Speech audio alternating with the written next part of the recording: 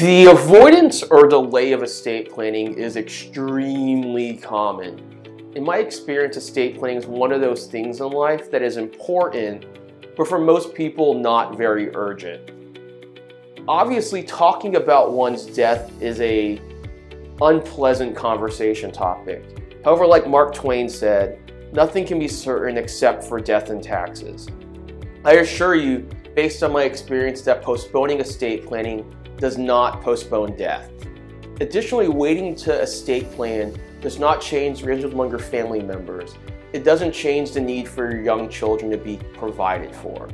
While cost is a common objection, imagine the costs that occur without planning. In my firm, the average lawsuit where there's no estate plan and family members go to court ranges from $10,000 to $30,000. The cost of a solid estate plan is a fraction of that amount. Not only can you save your family the time and expense of a dispute, but you can make sure your plans are followed no matter what. I wish everyone a long, happy, and healthy life. However, it's still important to prepare for the unexpected with a solid estate plan. At Schreiber Law Group, we help people protect the people they care about.